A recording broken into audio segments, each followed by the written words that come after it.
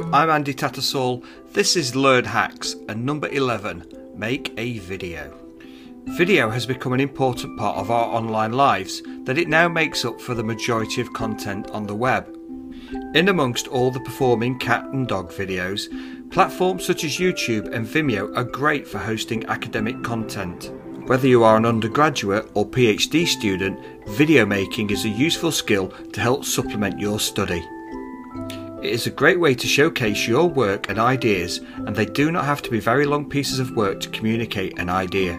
If you are shy about being in front of the camera, they can just be short films just like this animation. Academic papers are great, but often research can get lost in translation, especially if trying to document an experiment in a lab or the use of a technology. A video doesn't have to be that long, and it can be an alternative version of your abstract of work.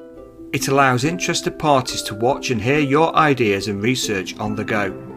It might seem a bit scary making a video, but it's not. You don't even have to appear in it.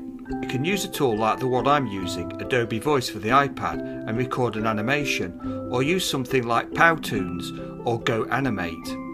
If you're worried about how you express your ideas, then ask a fellow student to ask you some questions and capture it on film. Video is not just for cats and dogs, but it's for academics and students as well.